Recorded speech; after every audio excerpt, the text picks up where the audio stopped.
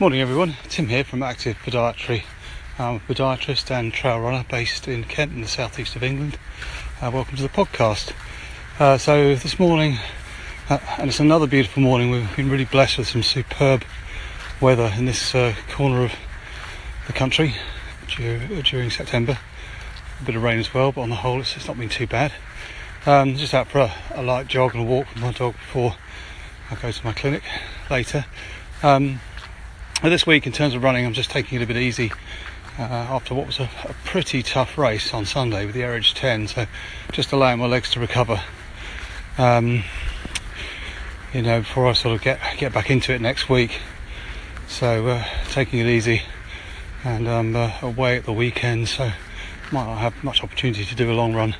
So all good. I'll be back into the training zone next Monday, all being well. So I just wanted to jump on here, do a quick podcast.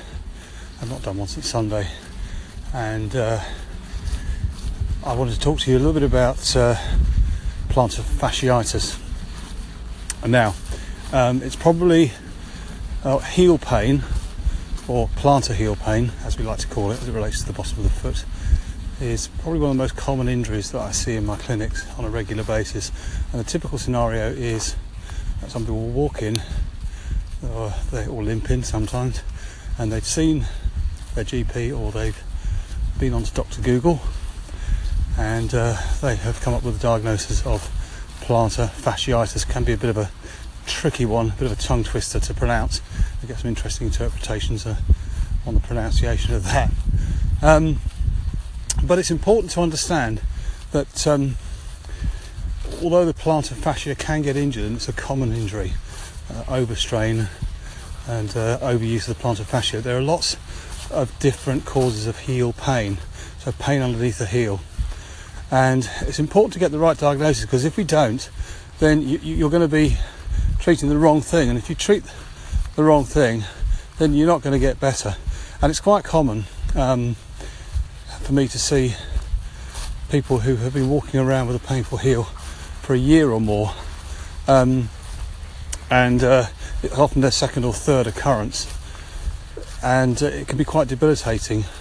And of course they're doing all the stretches and everything that Dr. Google says, and they're not getting results. So it may be that the reason for that is it's not plantar fasciitis.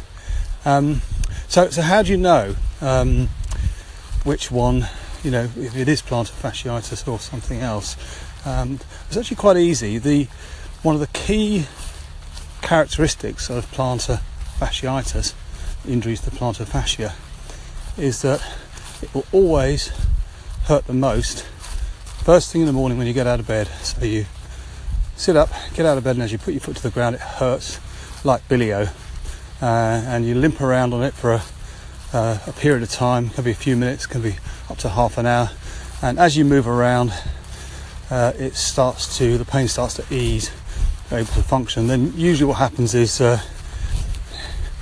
it's okay for most of the day, and then as you go through the day, towards the end of the day, it starts to hurt. And also if you sit down for quite a while and then stand up again, the pain will come back. The other classic markers are if you're driving the car for a long distance and you get out of the car, it hurts then. And also if you're standing up for long periods of time, for example shop workers and what have you, you're standing in one place. Now, if you don't have that first step pain, then it's probably something different. And I won't go into all the different causes here, as there are many, many, many of them. But just suffice to say that if you do think you have plantar fasciitis, just check that symptom. Does it hurt first thing in the morning? That's really important, because if it doesn't, it's something else. And absolutely, you should seek professional help to get a proper diagnosis. If you get a proper diagnosis, you get a proper treatment plan, and your heel pain will get better. It does get better. It's very treatable. It can take a while, but it's not the end of the world. So I hope that's been helpful. I'll leave it there for now. Hope you have a fantastic weekend, whatever you're doing. Enjoy your running, and look after your feet, and I will talk to you again soon. Bye for now.